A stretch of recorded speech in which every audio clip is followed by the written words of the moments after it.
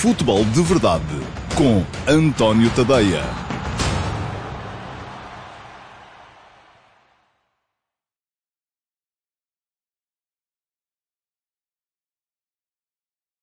Olá, muito bom dia a todos. Eu sou o António Tadeia e tenho que vos pedir desculpa por causa destes 2 minutos de atraso na edição de hoje do Futebol de Verdade. Estava aqui entretido a olhar para as vendas que o Lille Olympique fez nos últimos 2 anos, a fazer as contas ao dinheiro, à dinheirama que entrou naquele clube, muito por força também do bom trabalho que foi sendo feito pelo português Luís Campos, uma espécie de iminência parda do futebol do Lille, o homem que andou ali a descobrir os jogadores, a valorizá-los e a fazê-los depois sair para outros clubes por valores muito, muito multiplicados, mas a verdade é que, ainda assim, o Lille parece estar em gravíssimas dificuldades, a equipa do José Fonte, do Renato Sanches, do Tiago Jaló, gravíssimas dificuldades financeiras que forçaram a saída de Gerard Lopes, o dono da maioria do capital, que, no entanto, foi comprado com dívida a um fundo de investimento norte-americano, o Elliott Management Group,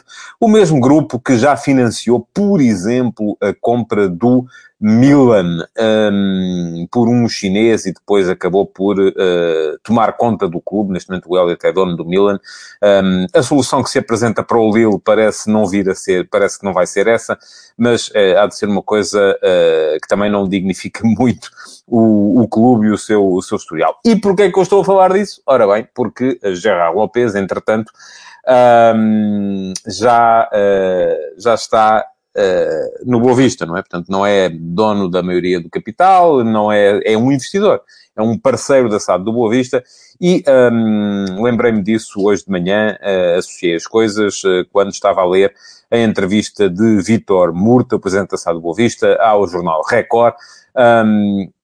Uma entrevista interessante, começa por ser interessante que o Record dê 3 páginas ao Boa Vista, uma entrevista relacionada com o Boa Vista. Eu acho que isso é muito positivo. Os meus parabéns para a direção do Record por ter tomado essa decisão. Acho que o futebol português precisa de mais disto, de dar mais voz também. Enfim, as pessoas centram-se muito naquilo que é a primeira página dos jornais. E eu, enfim, as primeiras páginas dos jornais dou de barato, porque as primeiras páginas dos jornais são um bocadinho um embrulho, não é? São aquilo que é feito, sobretudo e apenas, para vender o jornal, para o empacotar, para o tornar chamativo às pessoas. Eu concentro-me mais naquilo que está lá dentro. Não valoriza assim tanto se há mais primeiras páginas do Benfica, do Porto, do Sporting. O jogo é sempre o Porto, enfim, o Record divide-se entre o Benfica e o Sporting, e este Tremelique tem a ver... Alguém protestava aqui na semana passada que o meu gato não estava a aparecer vezes suficientes. Pois bem, ele já aqui está. Isto está... Vou só mostrá-lo para vocês não acharem que eu estou a inventar. Está aqui o Tefinhas. Pronto. Tefinhas, agora tens que sair. Peço desculpa por esta interrupçãozinha. Bom, isto está a correr mal. O que é que eu estava a dizer? Centro muito mais naquilo que é o conteúdo, naquilo que está dentro das edições, e por isso mesmo aplaudi e fiquei feliz com esta entrevista de 3 páginas que o Record fez com o Vítor Murta. Ora bem, depois o que é que se passa? A entrevista é muito centrada na substituição de treinador, na entrada de Jesualdo Ferreira para o lugar do Vasco Seabra, e se a ideia e o projeto do Boa Vista passa por fazer o desenvolvimento de jogadores para depois os vender no mercado, valorizar os jogadores e, assim sendo, fazer negócios. Eu acho que o Jesualdo Ferreira é uma excelente escolha.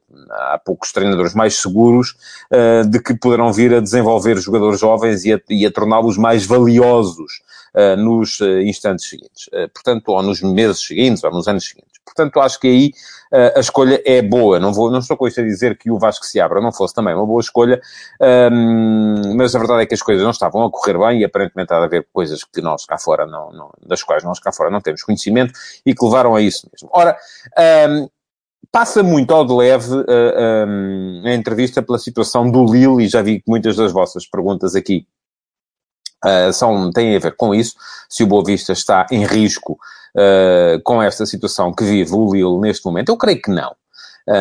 Porque o Lille não era dono do Boa Vista. Quando muito, e nem sequer o dono do Lille era dono da SAD do Boa Vista.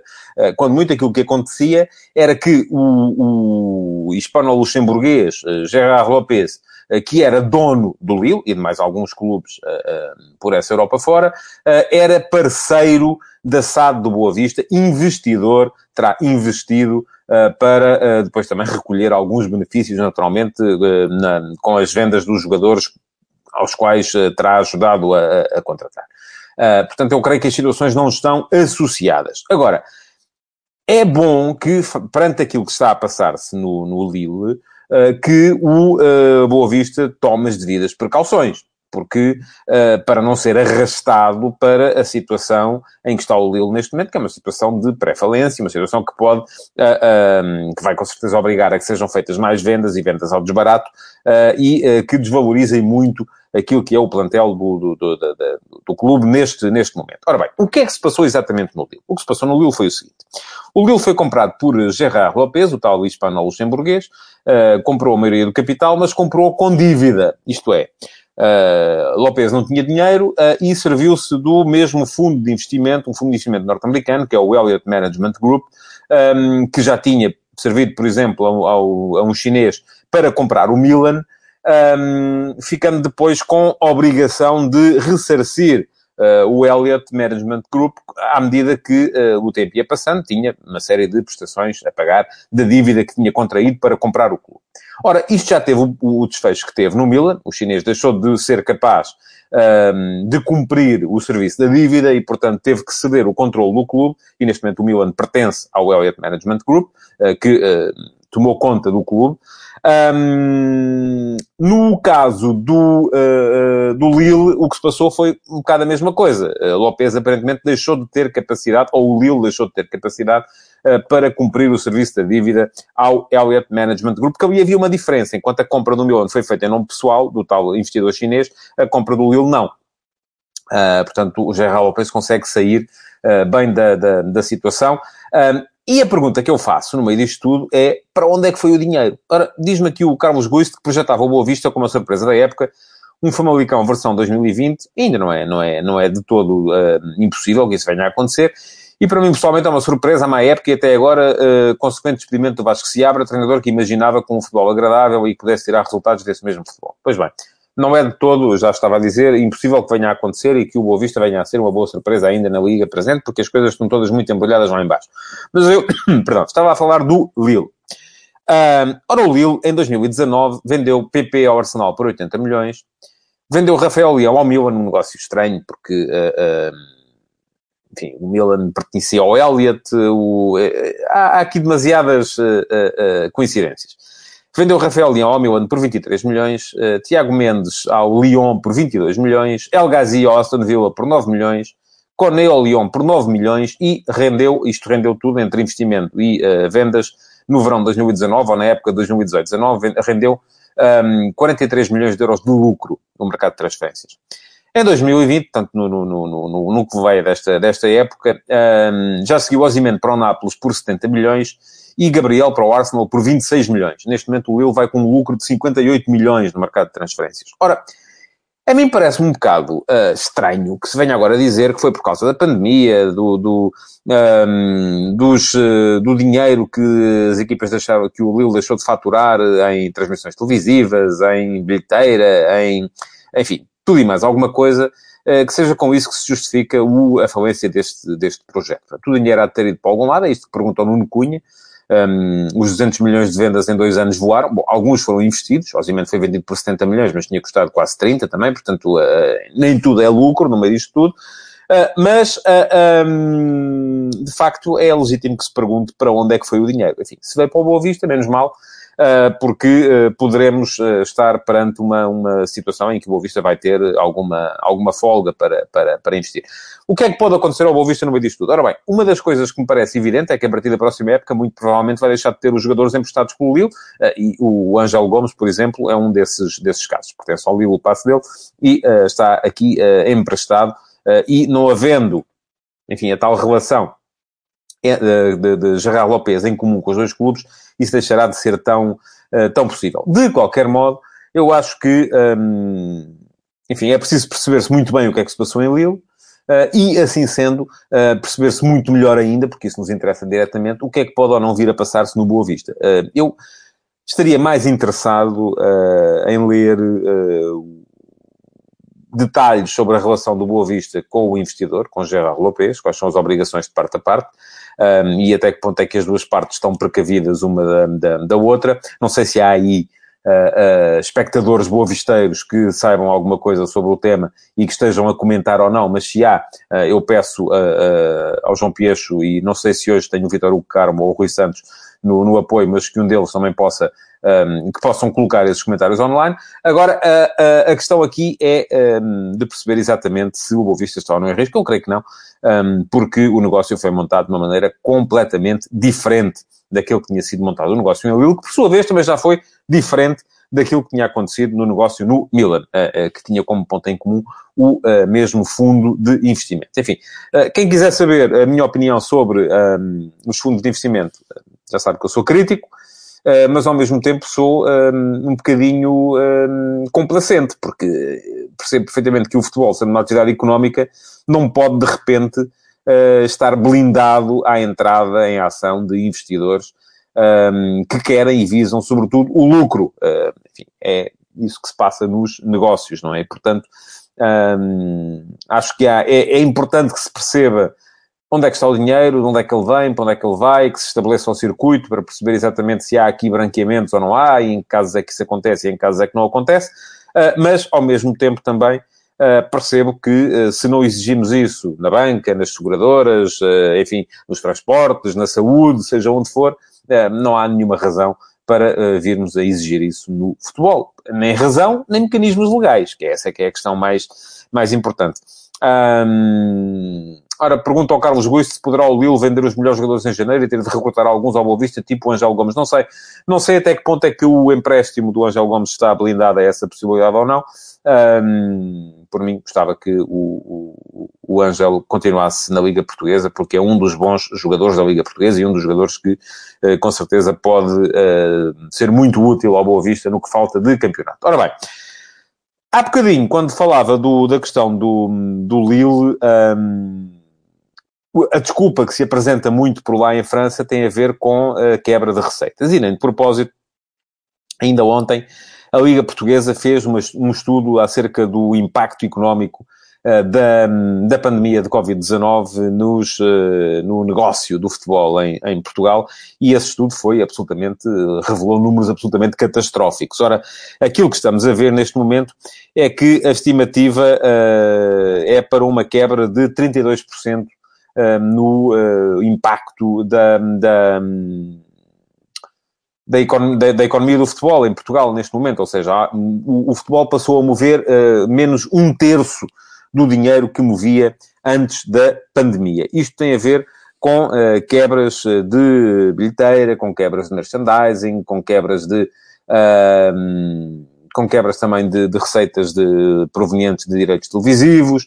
Portanto, tudo um pouco. A verdade é que o dinheiro começou a escassear. E isto, naturalmente, vai ter impactos muito... Para que vocês reparem, as maiores crises económicas que Portugal atravessou nos últimos 100 anos resumiram-se a uma quebra no PIB à volta dos 5%. Portanto, estamos aqui a falar de uma quebra de cerca de 30% do negócio do futebol em Portugal. Isto é 6 vezes as crises que levaram, por exemplo, à intervenção da Troika na economia portuguesa. Portanto, estamos a ver aqui que o futebol vai ter que se reequacionar, vai ter que se reinventar, e que o dinheiro não vai ser aquele que era antes. Aliás, espantoso é, para mim, que este verão tenha continuado a assistir a transferências de quantias tão elevadas como chegaram a acontecer, porque, na verdade, a receita que vem aí no futebol vai ser muito inferior àquilo que era nos últimos anos. O negócio do futebol vinha em crescendo, constante, e de repente há um ano em que leva um trambolhão de 30%. Portanto, isso, enfim, é dramático. Eu acho que a Covid-19 veio ter 2 impactos fundamentais no futebol. No imediato, no curto prazo, que é este, então o impacto económico. Já se vê que com menos 30% de dinheiro não vai ser possível fazer muitas das coisas que se faziam antes da Covid afetar a atividade, e a segunda vai estar mais visível no médio e no longo prazo, porque tem a ver, sobretudo, com a quebra no número de praticantes federados e, sobretudo, nas camadas jovens. Eu continuo a dizer, já o disse aqui muitas vezes, quem acompanha este programa com frequência sabe, e já ouviu esta queixa da minha parte, que é catastrófico aquilo que andou a ser feito com as camadas jovens, não só no futebol, como em todas as outras modalidades. A quebra do número de federados no desporto em Portugal é abismal. Em todas as modalidades, desde o futebol às modalidades de pavilhão, ao rugby, às modalidades de relva, portanto, todas as modalidades foram afetadas, e isto vai ter reflexos naturais nos próximos anos, porque vai aparecer menos qualidade, vai aparecer, enfim, vai ter reflexos não só no desporto, e é disso que eu estou aqui a falar, na quebra de qualidade das equipas que aí vêm, naturalmente. Enfim, veremos se é uma coisa só, não há de ser só portuguesa, mas veremos se Portugal lidou com isso melhor ou pior do que os outros países, mas vai ter consequências e reflexos também na sociedade, porque se os miúdos deixam de praticar desporto, vão ser naturalmente menos saudáveis, vão ser adultos menos saudáveis quando lá chegarem, e isso pode vir a ter efeitos muito perniciosos, até inclusive no SNS e naquilo que pode vir a ser a sociedade portuguesa daqui a 10, 15, 20 anos. Diz-me o Josias Martins, não creio que os negócios vão diminuir. Os clubes farão empréstimos à espera que voltem os tempos normais. Pois é, mas a questão é que se há menos dinheiro, isto é muito fácil, se há menos dinheiro, em algum lado vai ter que rebentar. E casos como o do Lille vão continuar. Embora eu acho que o caso do Lille é diferente, não é? O caso do Lille é um caso em que o dinheiro continuou a entrar, foi para o outro lado, não ficou lá. Portanto, agora, a questão que se coloca aqui é que, havendo menos dinheiro, vocês pensem assim, portanto, uma das medidas que havia, ou que há, e que, enfim, creio que já não se fará assim tanto, porque em tempos de moeda única isso já não existe, mas que se usava muito para combater a inflação, era a desvalorização da moeda. E a desvalorização da moeda acaba por levar a consequências, isto é economia, enfim, acaba por levar a consequências que têm a ver com, e a desvalorização da moeda é feita para tentar aumentar as exportações, mas acaba por levar ao facto de haver menos dinheiro em circulação. E havendo menos dinheiro em circulação, menos dinheiro, menos valor de dinheiro. Isso acaba por significar também que, naturalmente, há menos dinheiro para fazer as coisas. E é isso que acontece no futebol. Há menos dinheiro neste momento para fazer as coisas. O valor do dinheiro é diferente, e isto significa que, se os clubes continuam a gastar como gastavam antes, em algum lado vai faltar. Isto é matemática pura, e não me parece que seja muito difícil de chegar a essa conclusão. Ora bem, arrumados 2 temas dos 4 que eu tinha para o Futebol de Verdade de hoje, e eram 4 temas, era uma agenda cheia, ainda por cima comecei com 2 minutos de atraso. Falta falar de mais 2. Ora, queria falar-vos ainda da cerimónia de entrega dos prémios da Best, que ocorreu ontem. Foram eleitos os melhores do ano de 2020. Enfim, podemos dizer que foi a FIFA que distinguiu, embora não tenha sido a FIFA a decidir. A votação foi feita pelos selecionadores e pelos capitães das seleções nacionais. Esta pergunta que o Simão Racional deixa aqui, eu também não entendi, não compreendo Neuer não estar no 11 do ano e vencer o da Best para melhor guarda-redes. Enfim, como é que é possível uma coisa destas, não é? Enfim, creio eu que são votações diferentes, mas é estranho, pelo menos. Ele diz-me ainda que acha que o Alaba devia estar no 11 do ano no lugar do Sérgio Ramos, Flick devia ter vencido em vez de Klopp, Lewandowski foi um justo vencedor. Esta é a opinião do Simão Rochinol. Ora, eu percebo esta questão da escolha do melhor jogador, tendo em conta princípios que são coletivos. Em anos em que não há uma superioridade clara dos dois extraterrestres que marcaram o último ano, ou a última era do futebol mundial, Cristiano Ronaldo e Lionel Messi. Ronaldo só ganhou a Liga Italiana, não ganhou mais nada, não foi sequer o melhor marcador. Messi foi o melhor marcador da Liga Espanhola, mas o Barça teve 0 títulos durante o ano, e portanto isto acaba por levar à conclusão de que nem Barcelona nem Juventus mereciam ter um jogador seu distinguido, e que a grande máquina do futebol europeu ou do futebol mundial na época passada foi mesmo o Bayern de Munique. Ora, se a grande máquina é o Bayern, aquilo que me parecia mais normal era que o maquinista fosse distinguido, não é? Portanto, o Hansi Flick chegou ao Bayern em novembro de 2019. O Bayern estava a 4 pontos do primeiro lugar da Bundesliga, que era ocupado pelo Borussia de Mönchengladbach nessa altura. Em 2020 só perdeu um jogo em 50 e qualquer coisa. Foi agora há pouco tempo contra o Hoffenheim, já nesta Bundesliga de 2020-21. Ganhou a Liga Alemã, ganhou a Bundesliga, ganhou a Taça da Alemanha, ganhou a Liga dos Campeões,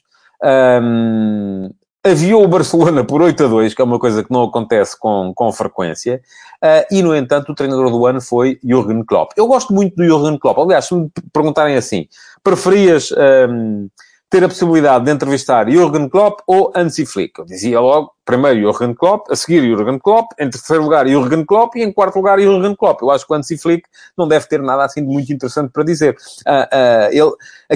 Ganhar no Bayern, e eu hoje escrevi isso de manhã no último passo, é quase que uma gestão de economato. É manter aquilo a funcionar.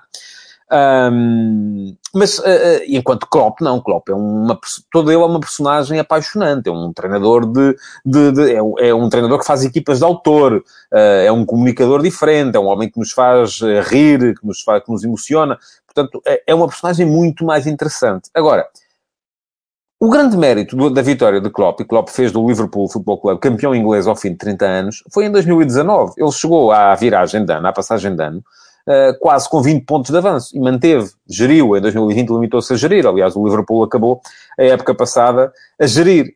Perdeu alguns jogos, levou 3-0 do Watford, parece que andavam ali à espera só que acabasse a época, porque não interessava muito meter grande o pé a fundo. Foi eliminado da Champions pelo Atlético de Madrid, portanto, acaba por ser um ano, 2020, um bocadinho estranho para Klopp. E chegar ao fim de 2020 e Klopp ser o treinador do ano, pela segunda vez consecutiva, enfim, foi um título da Premier League que valeu dois troféus da Best. O Klopp já tinha ganho da Best em 2019, porque chegou a dezembro, final de dezembro, com uma vantagem abismal na Premier League, e voltou a ganhar o de 2020, porque se limitou a gerir a vantagem abismal com que tinha chegado à entrada de 2020. Não faz sentido, no meu ponto de vista. Acabou a FIFA por distinguir Lewandowski como forma de distinguir a equipa do Bayern, mas eu ainda hoje de manhã fiz essa comparação. Acaba por ser um bocadinho olhar, por exemplo, para o trabalho que o Carlos Carvalhal está a fazer em Braga, que é um trabalho extraordinário, isto que diz o Simão Racional é verdade também. O mais estranho também foi a nomeação do Bielsa. Parece que, enfim, temos que ver a coisa assim. Aquilo é resultado de votações de pessoas, e as pessoas são suscetíveis a fenómenos de comunicação. E a comunicação em torno do fenómeno Bielsa do Leeds é uma comunicação, porque, enfim, Bielsa é aquele representante do futebol romântico, do maluquinho que vive para a bola, pronto, e as pessoas gostam disso, acham piada, e, portanto, vota-se nele, não é? Agora, não faz nenhum sentido, não, nenhum, zero. Eu estava a dizer, é um bocadinho como comparar, olhar para o trabalho que o Carlos Carvalhal está a fazer em Braga e distinguir o Paulinho como o melhor jogador do campeonato, porque é ele que marca mais golos. Eu nunca fui de desvalorizar o goleador, o finalizador. Aquela frase famosa que se diz, o tipo não joga nada, só marca muitos golos. Para mim não faz nenhum sentido. Ser um bom finalizador é fundamental. Lewandowski é um extraordinário finalizador. É o melhor marcador do futebol europeu. Faz todo o sentido que seja nomeado, e é um jogador de valor inestimável. Mas se a ideia era distinguir o Bayern, eu nem estou contra a escolha do Lewandowski, atenção, não fiquem a pensar que estou, porque acho que os outros não fizeram também épocas extraordinárias. Agora, estou contra a não escolha do Hansi Flick, porque me parece que Flick tinha que ser escolhido o melhor treinador do ano. Pronto, em relação ao Lewandowski é um bocado isso. E com isto entro também no último tema do dia, que é o Sporting Clube Braga. Gostei muito de ver o Braga ontem jogar contra o Estoril. Não pensem que o Estoril, porque vem da segunda Liga, era uma equipa fácil. Não era. Uma equipa com princípios de jogo muito bem definidos e muito interessantes. Mas o Braga não deu hipótese. O Carvalhal voltou a usar o 11 mais parecido com o 11 de gala. Sobretudo a ter na frente aqueles três homens que marcam a diferença. Yuri Medeiros, Paulinho e Ricardo Horta são três jogadores muito interessantes. Curiosamente, Yuri Medeiros rejeitado do Sporting, Ricardo Horta rejeitado do Benfica, e o Paulinho, que passou grande parte da sua carreira em clubes de dimensão inferior, como o Gil Vicente, com todo o respeito para o Gil Vicente, mas não luta por títulos, e antes disso até na segunda divisão, e já não é um jovem, atenção, é preciso ter isso em conta também. Mas são três jogadores que são fundamentais no modelo criado por Carvalhal. E aquilo que eu mais valorizo nesta equipa do Braga, ontem ganhou com 3 golos do Paulinho, e portanto foi Paulinho quem foi mais, quem se distinguiu mais, mas aquilo que eu acho mais notável nesta equipa do Braga é o trabalho que o Carvalhal está a fazer para criar uma forma de jogar que tenha a ver com as características próprias dos seus jogadores. Porque este Braga ninguém é capaz de dizer se joga em 3-4-3, em 4-3-3 ou em 4-4-2. Simplesmente porque tem um sistema que é um misto dos três. Isto que diz o Paulo Neves, enfim, não sei se o Carvalhal tem a escola inglesa ou não. Aquilo que me parece é que isso, neste caso, será um bocado irrelevante. Aquilo que há ali é um trabalho, enfim, praticamente tailor-made, não é? É uma coisa, é um fato feito à medida para aqueles jogadores. E está a funcionar. E está a começar a funcionar cada vez melhor. Se o Braga não ceder, veremos até que ponto é que esta equipa pode ir. Porquê? Porque o Carvalhal olhou para aquilo e disse assim, bom, eu tenho o Galeno e tenho o Jogaio. São jogadores diferentes. O Jogaio tem rotina de defesa lateral. Galeno não tem. Mas são os dois jogadores que ele quer ter, até porque o Sequeira depois, sendo defesa lateral, um defesa lateral muito diferente daquilo que é o Jogaio do outro lado. Portanto, o que é que ele fez para conseguir jogar com o Galeno à esquerda e o Jogaio à direita? Tem um sistema de jogo que, em momento defensivo, o Sequeira, que joga à esquerda, baixa para terceiro central e forma tripla de centrais com os dois centrais normais, e que, em posse, o Sequeira abre à esquerda e transforma-se em lateral esquerdo, permitindo que o Galeno suba e não dando ao Galeno não lhe dando a necessidade de percorrer tantos metros. Portanto, já se vê que o esquema baixa para três centrais quando a equipa não tem bola, passa para 4 atrás quando a equipa tem bola, porque abre o Sequeira no lado esquerdo. Ora, depois, o que é que isto implica? Se o Galeno sobe com a posse de bola, o Ricardo Horta, que geralmente está a jogar ali pela esquerda como avançado interior do lado esquerdo no 3-4-3, aquilo que poderia ser um 3-4-3 de nascença, baixa muitas vezes para a posição de terceiro médio e vem ocupar o espaço entre linhas, dando todo o corredor esquerdo ao Galeno e aparecendo a desequilibrar no tal espaço entre linhas, entre a linha de meio campo, os dois médios que lá estão e que são muitas vezes mais posicionais do que outra coisa, e o ponta de lança, que é o Paulinho. É um comportamento também ele diferente daquilo que é o comportamento do Yuri Medeiros na meia-direita do ataque, por exemplo. Também porque é diferente o comportamento do Jogaio na ala direita em relação àquilo que é o comportamento do Galeno na ala esquerda. O esquema foi montado para estes jogadores, está a começar a funcionar, e atenção a este Braga, os últimos 2 jogos foram muito fortes, enfim, foram um contra o Montijo do Campeonato de Portugal, outro contra o Estoril da Segunda Liga, certo? Vamos ver o que é que vai ser agora, em breve. E o Braga vai ter já um jogo complicado com o Rio Ave. Vai ser um jogo difícil e veremos como é que o Sporting Clube Braga responde nessa altura, mas eu vejo este Braga forte e, aliás, eu hoje de manhã fiz mesmo essa comparação relativamente ao Klopp e ao facto de haver ou não haver equipas de autor.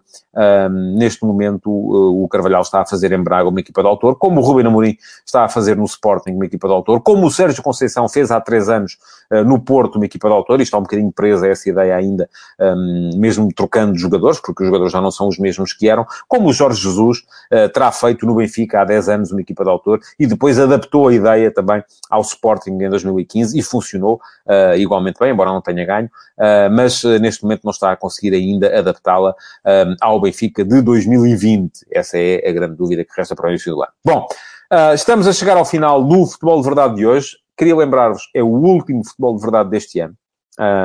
Vamos ter mini-férias e voltaremos em janeiro.